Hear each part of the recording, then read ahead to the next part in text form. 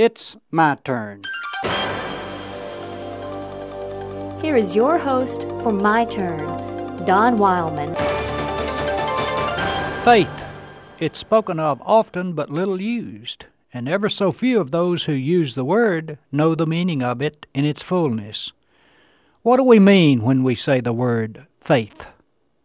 What picture imagery forms in our mind? Or is it to us just a vague word without substance which sounds good to use? What is faith? Faith goes beyond our feeble efforts to define it with words.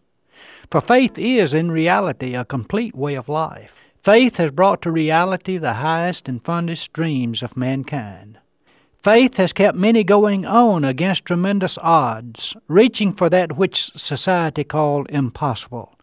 Faith has kept dreamers dreaming when the dream seemed to be dying. What is faith? Again, I say it passes beyond our ability to define with mere words. But since that is the best medium we humans have, at least we should strive for something definitive on which we can build. Probably the best definition of faith ever given is this one. To have faith is to be sure of the things we hope for, to be certain of the things we cannot see. The definition, of course, comes from the Book of Faith. The shepherd from Nazareth never tried to give a definition of the word, but he was continually seeking to get people to live by it. Indeed, it healed the man lying paralyzed on his bed in Capernaum. It made well the sick daughter of the Canaanite woman who lived in the region of Tyre and Sidon. She was healed because of her mother's faith. And the woman who had suffered from severe bleeding for 12 years, she was healed because of her faith. Faith which led her to touch the hem of his garment. Truly, he wants us to live by faith. Faith is a way of life, not merely a word. Faith is what the Maker calls us to. William Newton Clark said that faith is the daring of the soul to go farther than it can see. And it was Emerson who said that all I have seen teaches me to trust the Creator for all I have not seen.